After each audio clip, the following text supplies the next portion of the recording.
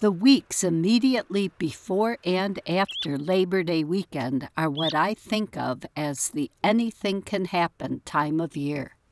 I can't be outside long in my own yard or any wooded places without hearing chickadees and red-breasted nuthatches. That's a constant. Cedar waxwings eating berries, flying from dead branches, and flying over in swirling flocks are another. And this is peak dragonfly time, as wonderful and exciting as it's bittersweet.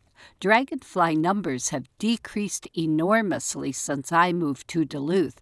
They're still very easy to see this time of year, but the numbers are nowhere near what they were. They're pigging out on other flying insects, as are nighthawks. Dozens and even hundreds of common nighthawks have been seen darting about over some fields in recent afternoons, and some directed flights of more than 2,000 birds have been observed. In recent years, Steve Colby has been conducting a regular standardized count at an excellent vantage point near the shore in Lester Park.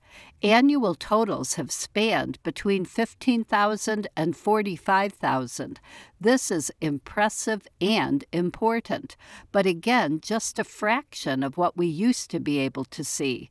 Local birders didn't have the wherewithal to start doing standardized counts back then, but on August 26, 1990, Mike Hendrickson, perched at the Lakewood pumping station, counted 43,690 nighthawks in 2.5 hours, and the migration that day was heavy both before and after his tally.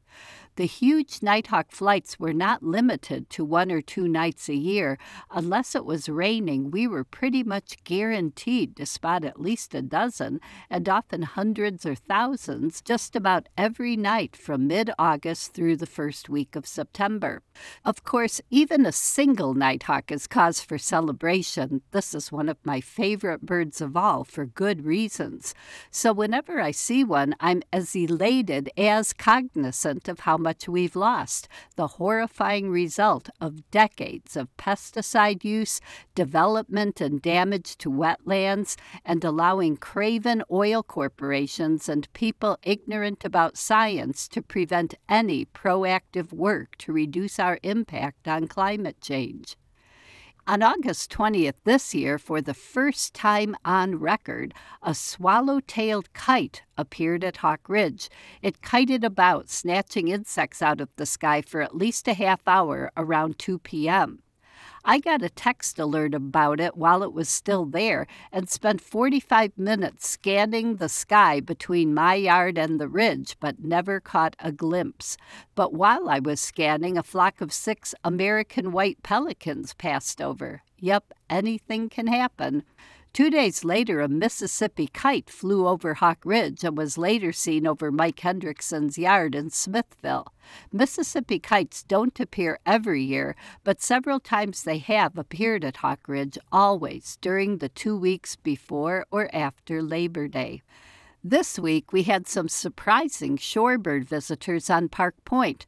2 very cooperative red knots, a dangerously declining species, spent at least 3 days on the little bayside beach at the entrance of the Sky Harbor Airport, along with a stilt sandpiper, 2 Baird sandpipers, and a semi-palmated plover. The birds somehow decided that birders don't pose much of a threat. I sat there for over an hour on both Tuesday and Wednesday. The birds looked my way when I got there, but almost immediately resumed whatever they were doing. As other birders arrived, the shorebirds didn't seem fazed at all. At one point, when I was all alone, the stilt sandpiper and red knot started snoozing about 30 feet from me. A few minutes later, the whole little flock started moseying down the beach directly toward me, and then right in front of me, just 6 or 7 feet away, giving me lots of satisfying full-frame photos in perfect light, as well as one of the most magical moments of my birding life. There have been sightings of other rarities, such as buff-breasted sandpipers and a Smith's longspur, in town in the past week. Plenty of migrants, including rarities here and there, will be passing through for the next month. A lot of people wait to look for them until what is considered the, quote, best time to go to Hawk Ridge, the second or third week of September. But that's too late to see the best of the early migrants. Labor Day weekend is the peak of my anything can happen time. Get out there and enjoy some unexpected delights. I'm Laura Erickson, speaking for the birds.